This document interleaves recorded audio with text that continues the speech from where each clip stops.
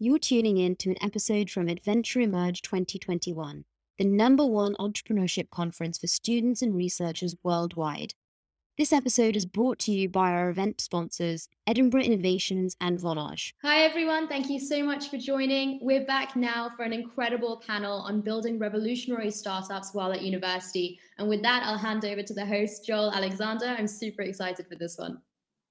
Yeah, guys, welcome. Good morning. I hope you're all sort of warmed up, had your and sort of ready to go. It's super nice and super overwhelming to be in a room full of hardworking and really prominent young entrepreneurs across the UK and I guess like they're tackling global problems, so all across the globe, right? So it's my pleasure to introduce Hannah, Jolion, and Kyle. I'm gonna let you guys take it away with your own intros because I don't think I'm gonna be able to do justice to the amount of stuff that each of you have done, everything from YCOM to Forbes 30 and 30 to several $1 million raises and just generally being amazing people all around. I've always looked to quite a few of you in terms of like, you know, the way you approach brand building and like the way you approach sort of building a company as a whole. I think it's super inspiring and everyone would love to hear more about that. So yeah, whoever wants to go first, you know, jump in and like, let's go from there. Sure. I mean, I'm happy to jump straight in, but thank you for the intro, Joel and Zara. Again, I think it's a fantastic event, so thank you for running it. But about myself, so my name's Ahana, and I'm the founder and CEO of Clear, which is an integrated social commerce app for skincare. And sort of high-level story is that we were a team of physics undergraduate students at Imperial College London, and we were accepted to Y Combinator halfway through our final year of our degrees. So that was in December 2020, and I've now been working on Clear full-time for almost a year. Amazing. I'll pass it on to Kyle.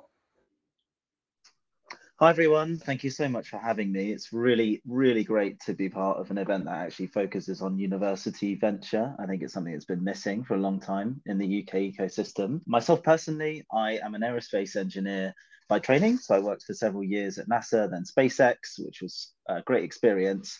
Went to do a PhD at Oxford and then started a laundry company. So not the typical route to market that you would expect, but everything that we're doing here at Oxwash is trying to give a life support system to clothes, make them last longer and stop the ridiculous amount of waste in the washing of clothes and textiles globally. So more than happy to talk about that, our journey to date, raising questions, things like that. Thanks for having me.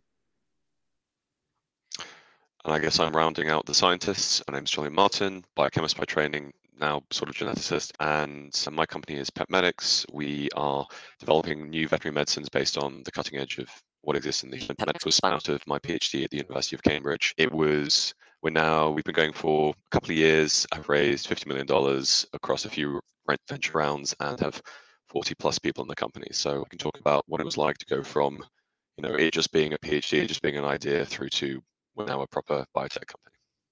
Yeah, amazing. So obviously some phenomenal introductions. If you guys want to drop the links to your companies, like websites and stuff in the chat, like feel free to do so. And to everyone else that's watching on questions and answers, like, you know, please feel free to drop any questions you have throughout the session. Like, you know, we'll take them as they come and incorporate them into the conversation as much as possible. So yeah, let's just like, you know, I should probably introduce myself too.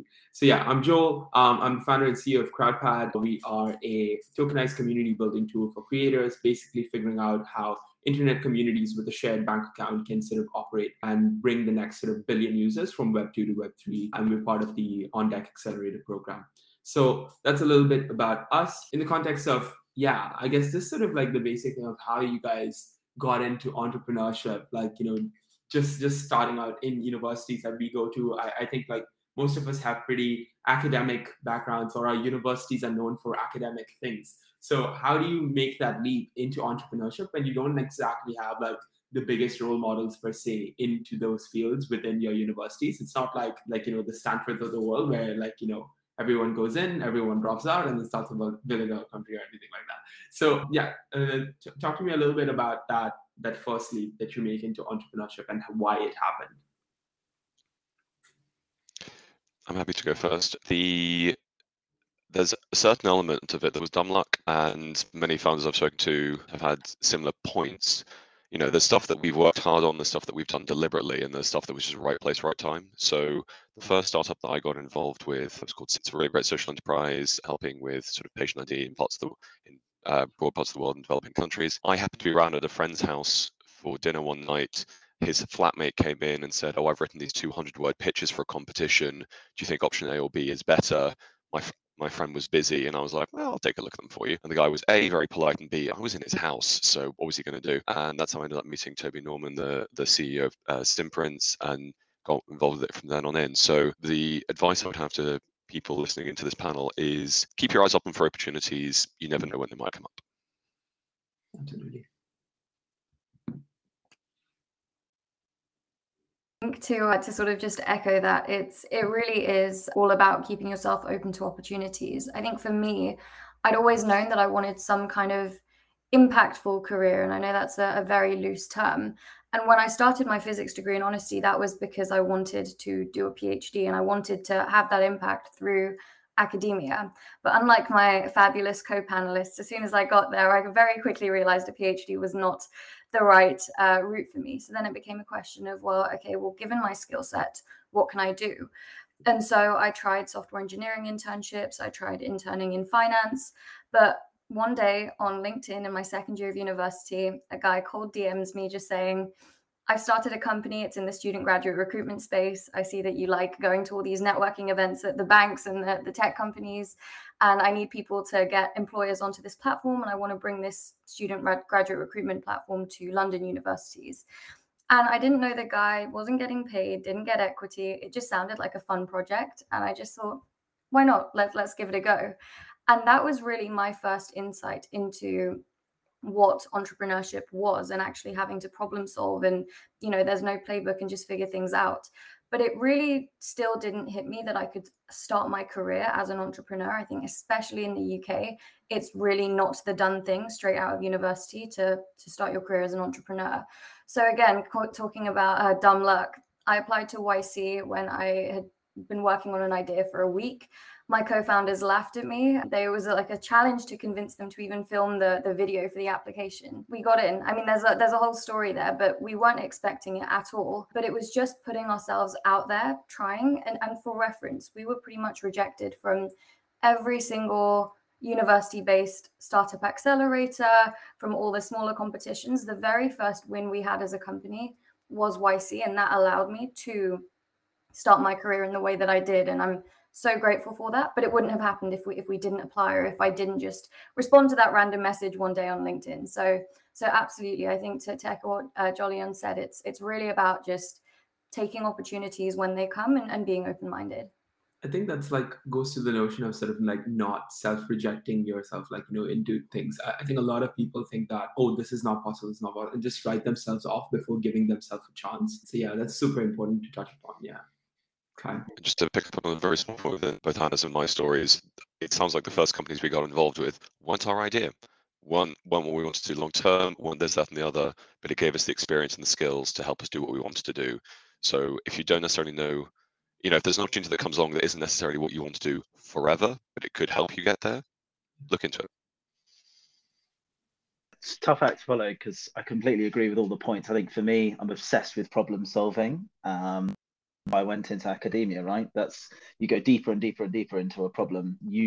Typically in science, that's around either blue sky research, just into how do things work, or applied science. And I got frustrated in my PhD at Oxford that the work we were doing in genetic modification, basically getting crop plants to self-fertilize and stop throwing nitrogen and phosphates at them, was working inside the lab, worked inside the greenhouse. You go to use it in the third world to try and support food starvation, and the big corporates and structures of the world say, no, that's not going to happen.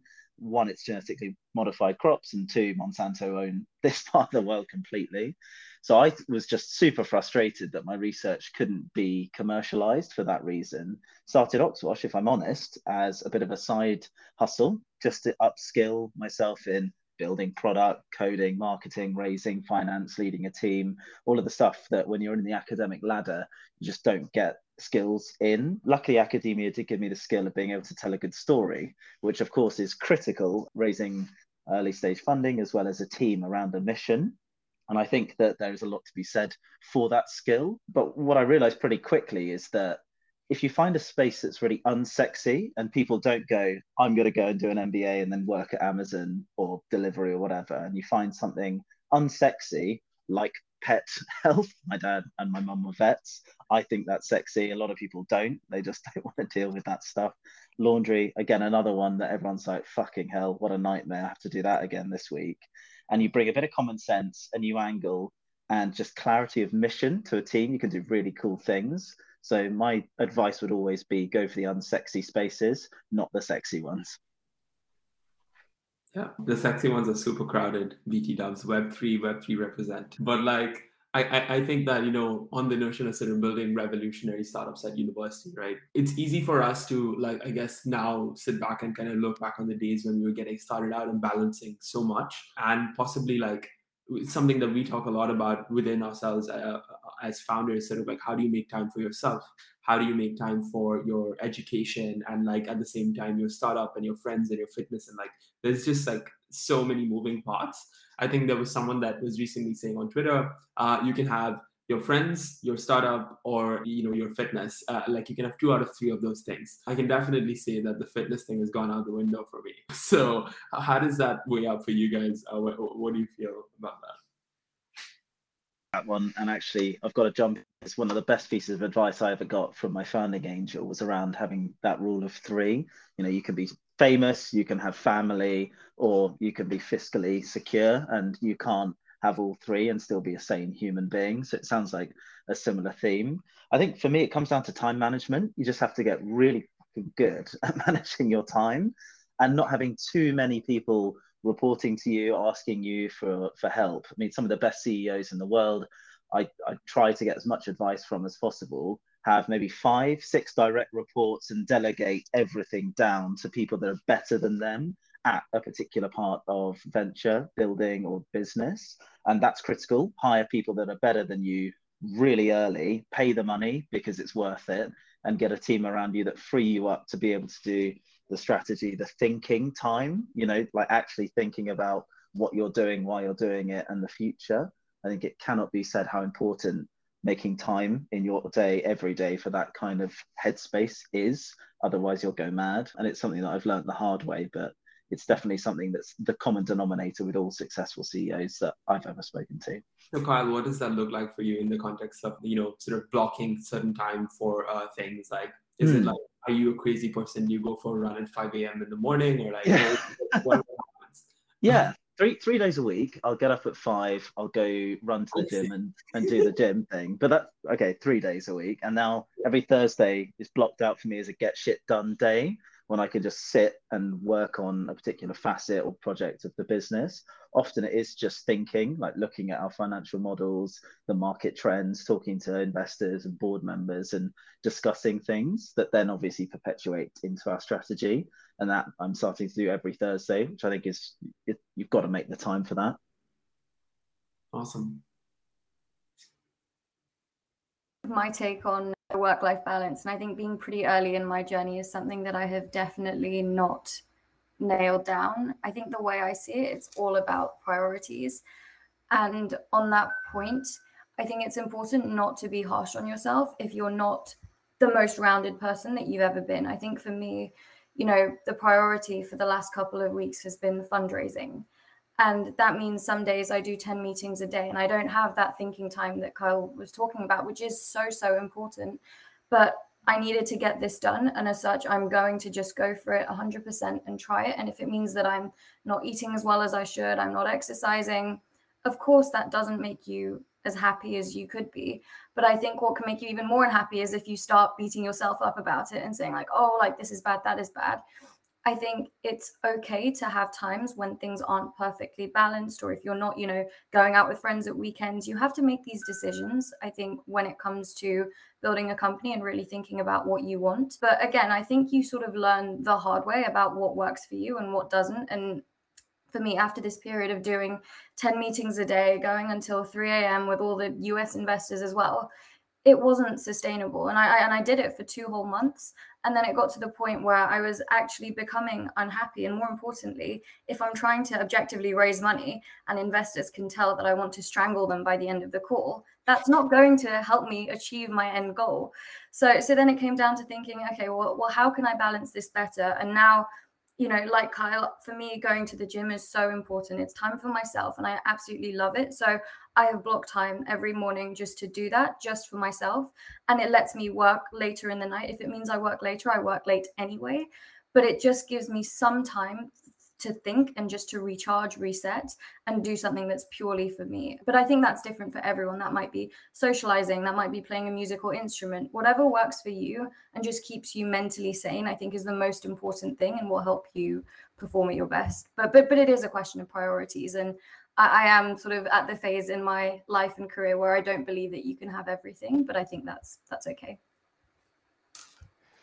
So I think one of the key words in what Hannah just said there was sustainability, in terms of if you're hoping to build a business that exists over years or maybe your whole life, or whatever you want to do with it, you need to adopt working habits that you can sustain, and you need to adopt an approach to the company that you can sustain. Because if you're a founder, if you're a very small team, something like that, if one of you goes down because you've burnt out or anything like that, that will be far more detrimental to the company than, oh, but if I stay up another hour, I could work on the deck, or I could send a few more emails, or whatever it is that you're trying to do with your time.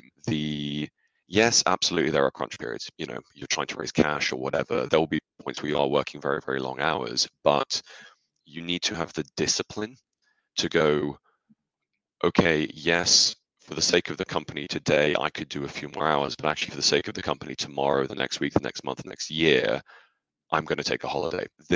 A couple of months ago, I was on holiday for a week, and for the first time in my life, I disabled work emails on my phone. Now, to be fair, it's a more mature company, and there are other people that can pick up the slack and stuff. But it was the first time that I actually switched off from it properly. Because, sure, I'd shut my laptop, I'd stop working at whatever time. But then, even if I'm just there in the evening having food or watching TV or something, you're always on as a founder. I'm checking my emails, like, oh, what's happened, or I'm thinking about a problem that was to do with work. So it is focus on being something that you can sustain long enough, because at the end of the day, your health matters more than any company does, and it takes discipline. We're constantly surrounded by people that are like, oh yeah, I get up at 5 a.m. I don't get up at 5 a.m. to go to the gym. I do it in the evenings, and if that works for you, awesome. But don't feel that just because everybody around you is working or saying they're working 100, 120, whatever hour weeks, that you feel the need to. Find the balance for you. Yeah, absolutely. I think that's so important. And what you said about being switched on, basically, 24/7, I find myself on, because everything in crypto happens on Twitter, and it's constantly just like people are posting tweet after tweet, all the thought leaders on there, more than LinkedIn, even so. And so it's just constantly, there's something new happening every single week, and you're in the deep end all the time, and you're like, shit, I have to, really get behind this, otherwise it doesn't work out. And then my team ends up last night I was coming back from the airport, I think it was about 2 a.m., and I'm sending my thoughts on decentralized autonomous organizations, and it was just sorry guys, I'm just thinking out loud, this is for when you wake up to read everything. So it's just I think very hard to compartmentalize per se, but I think one of the mechanisms that I've found, that works really well for me is sort of hanging out with my friends that aren't in startups actually. So just hanging out with folks that don't need to know about this world per se, and just going out on a Friday night. I do this with my best friend. We just go in front of Somerset House or whatever the hell it is, just hang around there, gossip a little bit, and do some of that normal shit that few folks get around to. And then being able to sort of compartmentalize basically, as much as possible, different parts, because like Ahana was saying as well, you can be working the whole day basically. So it's just a matter of what amount of time will you dedicate for yourself and for your well-being. And I think if you need to take an extended coffee that goes from 30 to an hour or whatever it is, because you're having an engaging conversation and you're actually enjoying that and doing something for your well-being, go ahead and do it. Because like all of you have sort of echoed, if you don't exist, your startup doesn't exist. So I think that's super important to keep track of. Yeah, tell me what it's been like. So obviously, Kyle, you said that like you started this off as a side hustle. Ahana went into IC like 4 days of the fresh off of the idea. Jolian, like you've had this whole 0 to 50 million kind of journey. Tell us about like raising the first round of institutional money, right? Like as university students, it's not like we're getting like workshops on how to do that, and there isn't a one size fits all kind of approach to do something like this. So how do you guys think about those kind of things?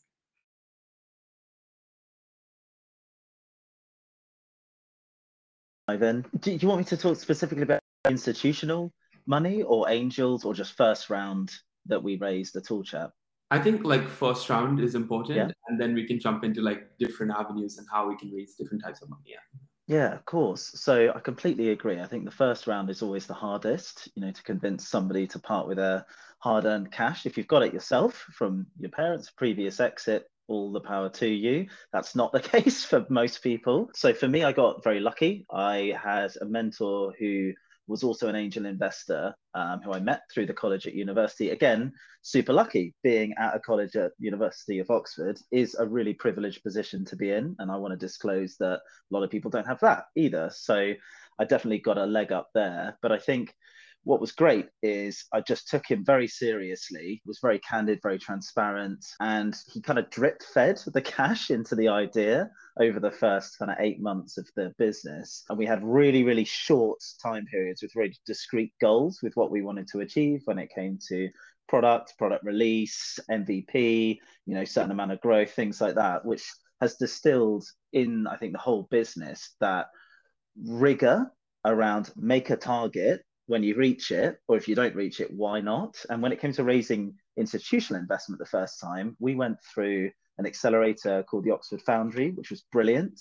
A lot of universities do have these accelerators. Ahana sounds like, unfortunately, you didn't manage to have this experience, but for us, and it's their loss, obviously. Like, I mean, they're going to think, fuck, why didn't we accept you? But we had a great experience with the Oxford Foundry, met lots of great thought leaders from like the founders of Twitter, Google, Tim Cook at Apple, all sorts of people that you never get to meet or to mingle with in any other setting. But what we got really good at is taking those opportunities and the crack in the door, get in, have a chat about the business, get a really good data room together, and just get really, really good at telling the story and backing that up with hard data that people, it just gives the impression that you know exactly what you're doing and that money into the business won't just be ephemeral and evaporate back out, but will go into driving the momentum internally.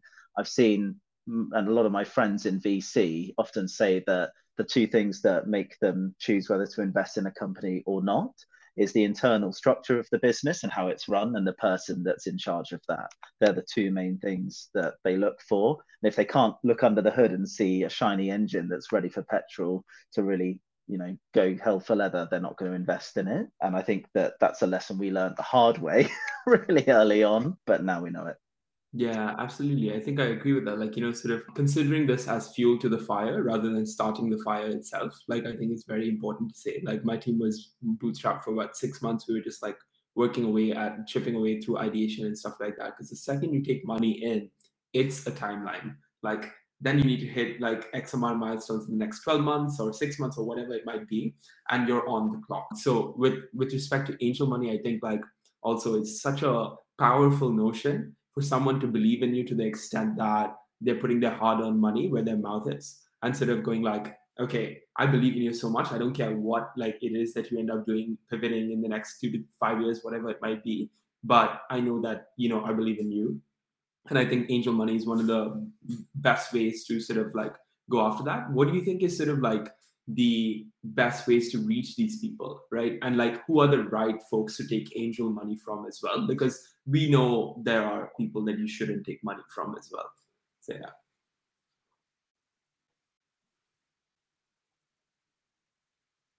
So Kyle, you want to take out? Yeah, of course. Sorry, I didn't want to hold the limelight. Yeah, I think what to avoid is really obvious. It's people that are just looking for the financial return in a period of time. Like, don't go for people that look like that early doors. Yes, when you get to Series A, B, and C, you have to. That's how you're going to raise your business. But for early stage rounds, they have to believe in your mission and the purpose and you as an individual. They don't that's not going to work. Where do you find people like that? You can find people like that on LinkedIn. If you're in a particular space, let's say, for example, I'm going to engineer a synthetic biology coffee making business. I can find people that love coffee, or I might find synthetic biologists and message them cold.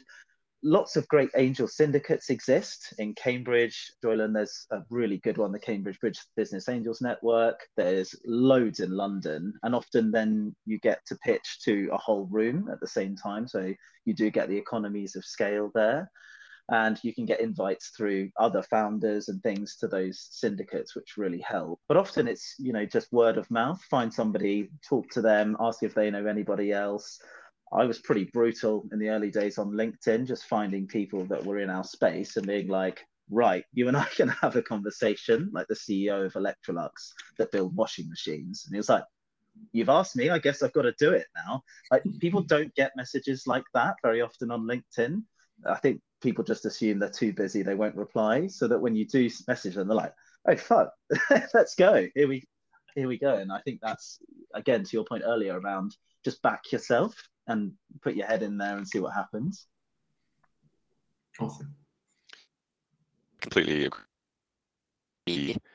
At some level, as a founder, you're going to be part of the fundraising journey, and you're going to get a lot of knockbacks. You're going to have to kiss a lot of frogs, pick your favorite analogy. If you have signed up to attend this conference and are listening to us speak, then you're getting out there. It's not something that, but there are a lot of opportunities out there. So yes, a very good track record with startups. And so there are talks and seminars and programs and accelerators at each of our universities, but also within other universities, and also more generally, VCs run them, accelerators run them. There's all sorts of stuff you can find out. So if you're happy to do the work, then it's important. I've often quipped that I've actually really got two skills in life, which are BS and schmoozing, which, to be honest, in business development, so that's really quite helpful. But you do need to get comfortable with putting yourself out there. And it's happened to me before where, I've walked into a networking event where it's all men. I do appreciate that I only add diversity in the fact that I'm younger than them, and they're all, they've known each other 30 years and they're all having a good time and stuff. And you've just got to pluck up the courage, take a deep breath and butt into a conversation and ask, because you will be surprised, as Carl was saying, how much help someone is willing to give you, particularly if you're not trying to get something from them. You can get advice from VCs in a general case. If you're pitching to them, they will clam up often. But if you're just there like, I'm not asking for money from you, but I've got this idea, I'd like to talk to you about something, can I have 30 minutes of your time? If you appear engaged to somebody, at the end of the day, people love talking about themselves. So it's not that difficult. I mean, hey, what are the panelists doing here? It's something that some people are willing to give up their time in order to help others, because it feels nice to help. And finally, there's also quite a good sense of pay it forwards. The people that helped me have already made it. They've got their cars and houses and all of this, that, and the other. There's no way I could repay them, but they were helped by people before them, and I and everybody else, that I know in the startup space is trying to help the next group along. So yes, it can be scary, but back yourself and you'll be pleasantly surprised. That's amazing advice. Ahana, do you want to jump in? I completely agree. And I think the core for me was just not being afraid of rejection and just going for it at all points. I mean, to put it in context, when I applied to YC, it was not with the idea that I'm working on now. It was a B2B SaaS meeting minutes automation software. So really it all centered around a text summarization algorithm that a team of 3 undergraduate physics students hadn't really nailed down. But I didn't care. From day one, I reached out to, and this was, with no startup knowledge, no idea how you're supposed to communicate with VCs.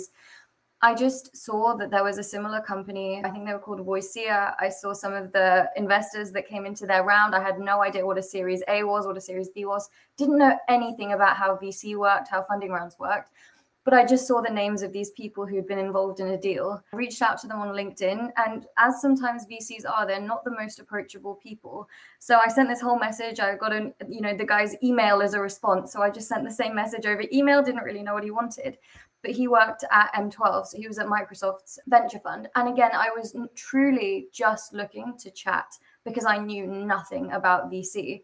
And in hindsight, I made some mistakes. Maybe I was a bit too naive. But in a way it worked because I did so many conversations with people in VC before I even thought about fundraising that one, I think I was a lot more confident going into it. And two, I learned some really valuable stuff. And at the time, I think I was still too early into it to fully appreciate. I mean, one very kind VC, at the time we were a team of four, all four of us showed up to the meeting and we'd like really planned everything out. And she sent us a small note afterwards being like, oh, all four of you don't need to come for the first meeting. And we were so deeply offended by that. We were like, well, we're a team. Like, she doesn't get it. We're trying to show that we're all in one. And then the more you learn, the more you try different things, different styles of how you take the meetings, you learn what works for you. But I think the best way of learning, in my opinion, is just by doing. I don't think there's an easier way, also because it's so heavily stylistic.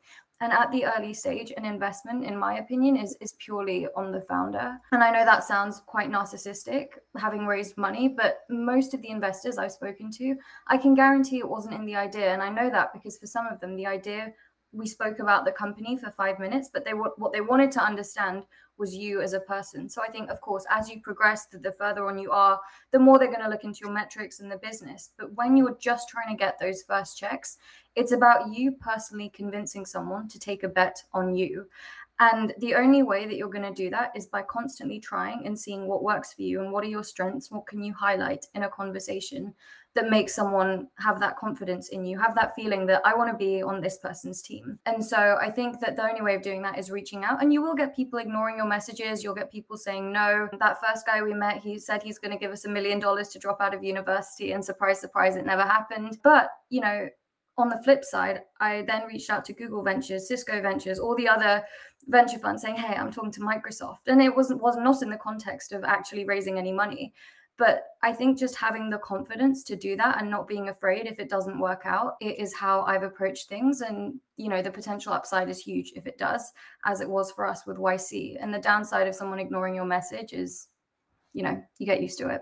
Yeah, I think this notion of the spotlight effect, right? Like the notion that you think that the world revolves around you and like, everybody's watching. What if someone says no?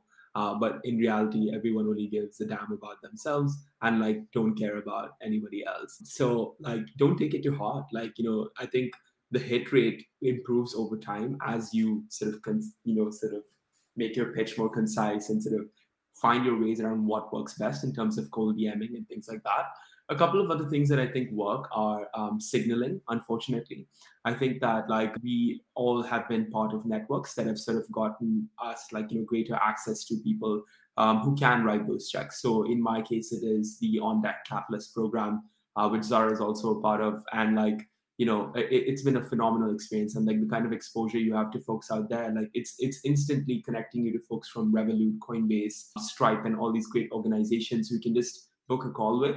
And that's not like access you can normally get. So getting yourself into programs like that could be beneficial. The other piece that I find really helpful. So some of you have been on it, some of you have. I haven't. Like I stopped doing the podcast, but like I had a podcast from I want to say January last year. And I think from December 31st, I was like creating videos. And my first video was like why I'm withdrawing all my graduate job applications, right?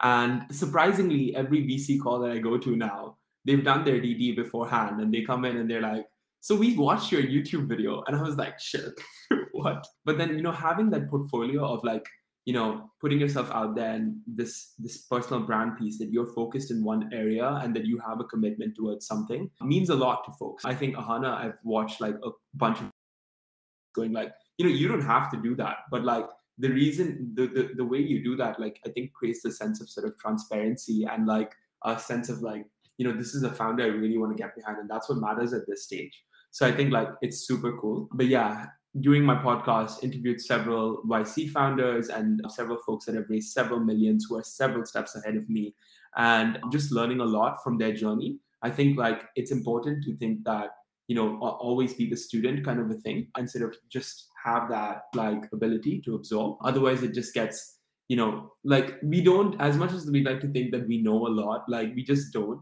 And it's always a learning experience as a founder. So I like to jump into the question that we've got in the comments. So it's about like basically ideation and how do you know whether the idea that you're thinking about is the right one for you. So how do you guys think about ideation? Yeah, feel free to jump in.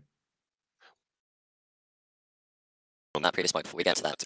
I broadly agree with the three of you, but there's one slight clarity modification I'd like to make is that it's not necessarily investing in a person, it's the team. 80 to 90% of startups fail, depending on which stats you're looking at. And I agree that it's the dynamic between the people, but it's never, as founders, you can be like, it's my company, it's my baby, it's me. No, it's how you fit with other people, and the founders falling out is a very common reason. I've heard people quip along the lines of, it's easier to get out of a marriage than it is to get out of a founder's relationship that you have with somebody. So pick the people that you're working with well and accept that at some point you're going to fall out with them, but it's what you do then. Within the conversation that I think is very important for people is familiarity is quite important when you're raising cash. So half the time an investor will say, oh, this is the wrong stage, it's too early for me. That's just an easy way for them to say no. But if you keep the conversation going, because if you can show to them that you've done, you turn up on day one and you say, I'm going to do this in the next 6 months, and they go, that's nice, fine. And you come back 6 months later and we're like, I said I was going to do the last 6 months, I've done it and then some. Here's what I'm going to do for the next 6 months, 12 months, whatever your time period is. And they go, oh, okay, cool. They told me they were going to do that. They did do it. So I believe they're going to do this bit next. So it's, Carl mentioned it earlier in terms of story building, but the timeline element of it is quite important. If you can show to them that you deliver, then that is a really important part as well. And let's jump back into the ideation piece now with Lalit. And also to everyone listening, we'd love to hear more of your questions and sort of field those. I understand that founder chat can get boring sometimes. So feel free to shoot those across. Yeah, on ideation, I think like one of the most interesting things that someone told me was Raf from Project Access way back when, like 2.5 years ago. He was COO and I was doing the head of India role over there, trying to bridge education inequality. He was like, and I had this idea at the time for a sustainable fashion company, obviously failed. As you can see, I'm not the most fashionable person in the world. But what happened was that he was like, sleep on it. And I think that's been one of the most valuable pieces of advice I've received. Because sometimes we get so excited and like we just run headfirst into it. But like, it's important to think about it for a minute. And the best way to actually do that is over one sleep, I guess. So that's the way I think about that. What do you guys think about other better ideation practices, of course?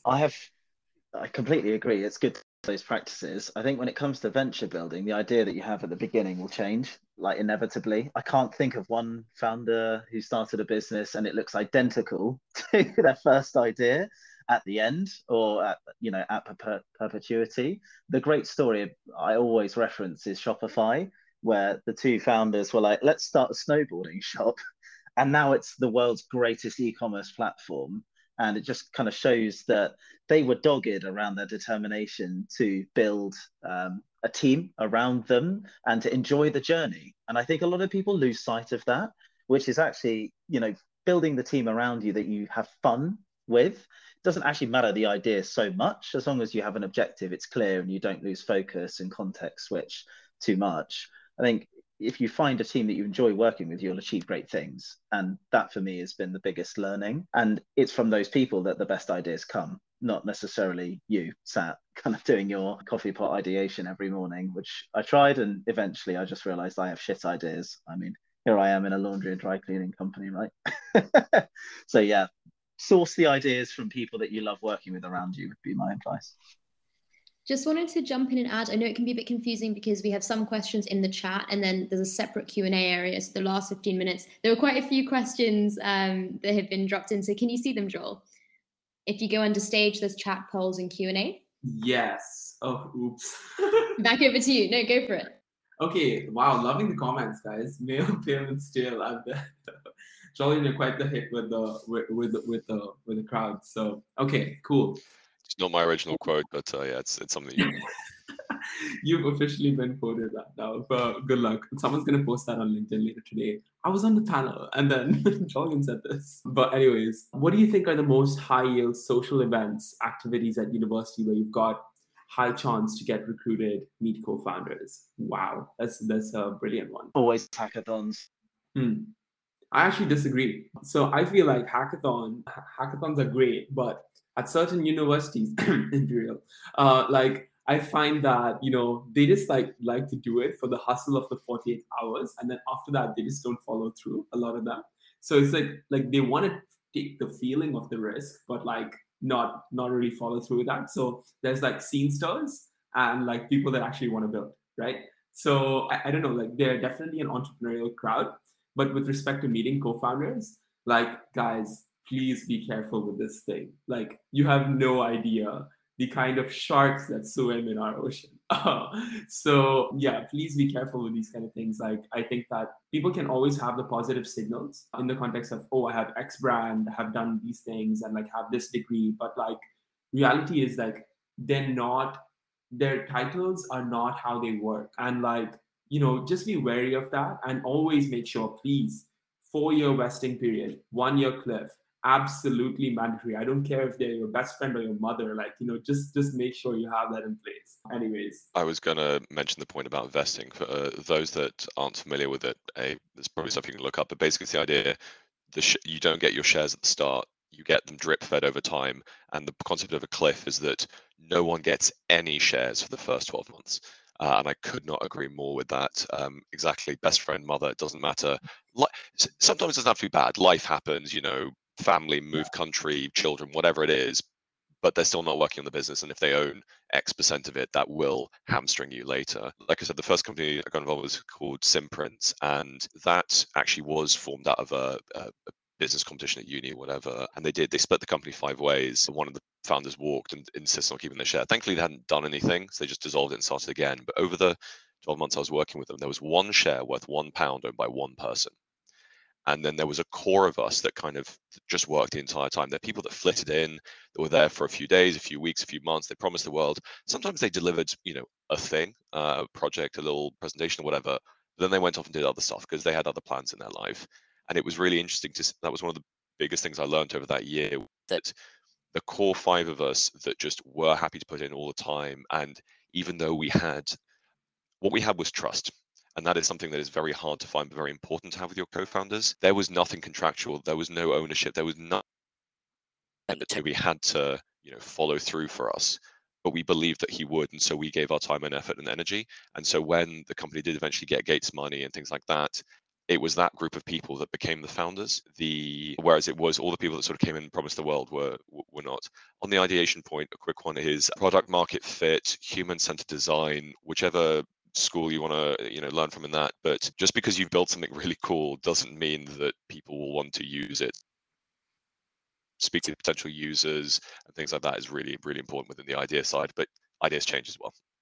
okay, awesome. Sorry, I'm gonna have to jump in here now. I'm conscious of time, so the way I'm gonna do this is shoot one question at one person, and then you guys can like rapid fire answer. I'm gonna let Kyle, I think you should take this. What's your experience with the effect of running a business alongside university/PhD on your mental health, since I imagine it must be a lot of stress? For me, I used to go and beat people up, and that was my coping mechanism. I used to play rugby, and I got really good at playing rugby because I was so stressed with running Oxford. And before that, I was really fat and shit. So that was my kind of vent. But in all seriousness, find a release mechanism, a pressure valve that you can open at will, whether that's hopefully not drugs, but seeing friends, going to get some fresh air. Nature is one that I think a lot of people do that they don't realize they're doing, just going for a walk with a latte around the park nearby. Those kind of things really, really. I wouldn't recommend starting a venture whilst doing a PhD. It was incredibly stressful. I'll be completely honest, and don't quote me on this, but at one time I also tried a study drug because I was so burnt out trying to run the business and do my PhD write up at the same time. Didn't help. Obviously, it was a really bad mistake, but I only made that bad decision because I put myself under so much pressure. And I would just say, don't get that far. Try to stagger things. And, there's nothing wrong with taking a bit of a break after studying to think and to make decisions. It's not a rush. Do think it through, Joel, to your point.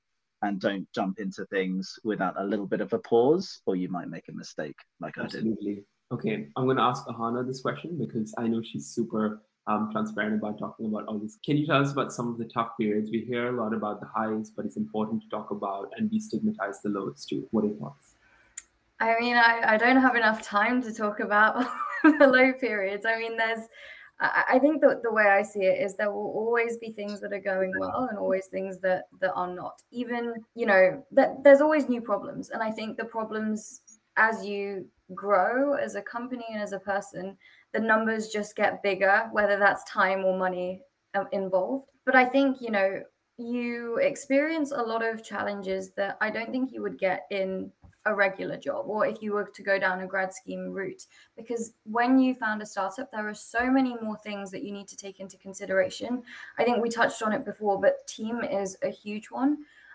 I think most founders I've spoken to have had some interesting experience regarding team, and those can be really, really difficult personally, because I think especially when you're a young founder, you've come out of university, you haven't had to navigate a personal relationship in the way that you have with a co-founder, and it really is worse than a marriage. Like you can't leave it in the same way as you can with a marriage, so you have to make sure that you are extremely transparent with your conversations with your co-founder. And sometimes that can be hard. Sometimes that means you say things that hurt you to say as a friend. Sometimes that means that people that you trusted, you find out that you couldn't trust, which is where vesting comes into it, which, I made the mistake and it burned me. And that was really hard, when people that I think the emotional and psychological effects can be very difficult, whether that's team related, whether that's fundraising related, whether that's just sort of like work-life balance, like health related. There are so many different lows that oftentimes I think something that founders aren't actually great at, and that I've been talking a lot about recently, is actually celebrating the wins, because there's always going to be a new problem that you can solve and that you need to attack. And sometimes it can really affect you. But the only thing that you can control is how you respond to a situation. You can't control the outcome of what's going to happen. And I think that's been crucial for me in navigating the lows, is that the only thing I can control is my reaction to a situation. And so it's about getting better and not getting flustered when something goes wrong, or when I'm feeling really down about something. I just remember that this situation is entirely in my control, and remembering that you have that autonomy. And that's one of the best things about being a startup founder, is that no matter how much you feel like things are happening to you, at the end of the day, there's always something that you can try and that you can do. And I think that kind of mindset has just helped me navigate that. So that's the first thing. And the second thing is also just trying to gain perspective on it. When, let's say an investor, I've had some pretty rude past emails. Someone said, oh, you're too young and inexperienced to do this. I think you should find someone who's got more experience than you, which I thought was a pretty rude way to respond to a pitch. And I thought he liked the app. But anyway, I was pretty upset with that. But then I thought, well, you know what? At the end of the day, whether investors pass or not, I get this opportunity at this age, at this stage in my career, to start making a name for myself as a founder. How many jobs are there where I could be talking to these kinds of people on a daily basis, talking to so many amazing founders, amazing investors? Not all of them are bad. There are some fantastic people, having the freedom to build exactly what I want, talking to customers in a space that I care about. This is my dream job, and I am so fortunate to have it. And I think when I just remember that okay, an investor passed on me, but the alternative would have been that I wouldn't have ever even met an investor, because I'd have no company to raise for. I think that sort of mindset as well, of just being able to zoom out for a second, which is easier said than done, has also helped me get through some of the lows. Yeah, absolutely. I love that. I think that what you said about sort of getting flustered in the moment and being able to zoom out, I think that's possibly the most important advice, because as a founder, you feel the world of the weight on your shoulders, even though in reality we are all responsible for our own little chunks of the world, right? I think that being able to look at decisions that you have to make now in retrospect is a really cool way of thinking about things. So how will this decision, or how will this moment that's really bogging me down, impact me 3 years or 5 years down the line? And I'm not saying it's easy to do that every single time, but I just think that a lot of these things are a lot of the people that cause these kind of stresses, especially in my opinion, are just in it for the flashy bits of this journey, and they will get weeded out, absolutely will. So yeah, the tough ones really do stick around, and you can see them in this panel here. It's not easy to do what all of them. But yeah, Jolyon, I'm gonna jump to you before we wrap up, kind of with one piece of update from each company, and then we'll just go from there. So, what advice do you have for a final year who wants to get into a startup? Biotech is this person's area, but doesn't have a PhD / immediate idea to get. My point to that is that most companies have 2, 3, 4 founders. They only have one idea. So at some point, majority of people that are founders, it wasn't their idea. So find somebody that's got one. They will need people to work with. If you've got an idea yourself, awesome, great, build your own company, but don't fret if you don't. You can still enter this wonderful thing that Anna's been describing, and I completely agree with what she was saying. You also mentioned in your question, you don't have a PhD. There's a lot of cool things that you can do that you don't need a PhD for. We've got some great people in the school that frankly, I did my PhD as much as anything because I really enjoyed being a student and I wanted to carry on doing that. It so happened to lead into this, that, and the other, and that's great, but it's not the be all and end all. Don't worry about it. So that would be my brief advice. And I think so I don't know how you guys have been talking to investors. I've spoken to folks across the globally, and I find credentialism a thing that is very common in our beautiful UK market. And they love to say that you don't have a PhD or you're not experienced enough and this kind of stuff. And they don't necessarily always get behind ambitious and hardworking founders. So yeah, I think sometimes it's important to think which is the market that you're talking to as well, especially when you've got a game-changing idea. That's not to say all the ideas you have will be game-changing either. But yeah, so that's kind of 2 cents to leave you with. Don't always think that I need to have, this is the thinking that I never understood. You have to have 2 years in IB, then you have to do 1 year in PE, and then after that you have to go into something else, to make it. You can do it today. You don't have to take years to break into VC. If you grind your way through those networks and things like that now, you can absolutely get there. I know so many amazing people that have done internships or part-time jobs while at university and then broke into VC straight out of university. It's not, I just think that there's no linear pathway to all the careers, and that's not the case anymore, at least. So yeah, I think there's a lot more to be explored there. But yeah, I'm wary of time. So with each of you, I would love to hear one thing that you're looking forward to and one piece of advice that you'd leave our panelists. And the forward to can be with your company, obviously. So yeah, feel free. Happy to quickly do mine. We've just closed our Series B. That process raising money always takes longer than you think, 6, 12 months in some cases, which means we now have runway for a few years. I'm looking forward to actually doing my job instead of fundraising, because fundraising was my job for quite a long time. And then in terms of advice, back yourself, but it's the sustainability piece I built up. I mentioned earlier, sorry, I nearly flamed out of university twice for mental health reasons with burnout.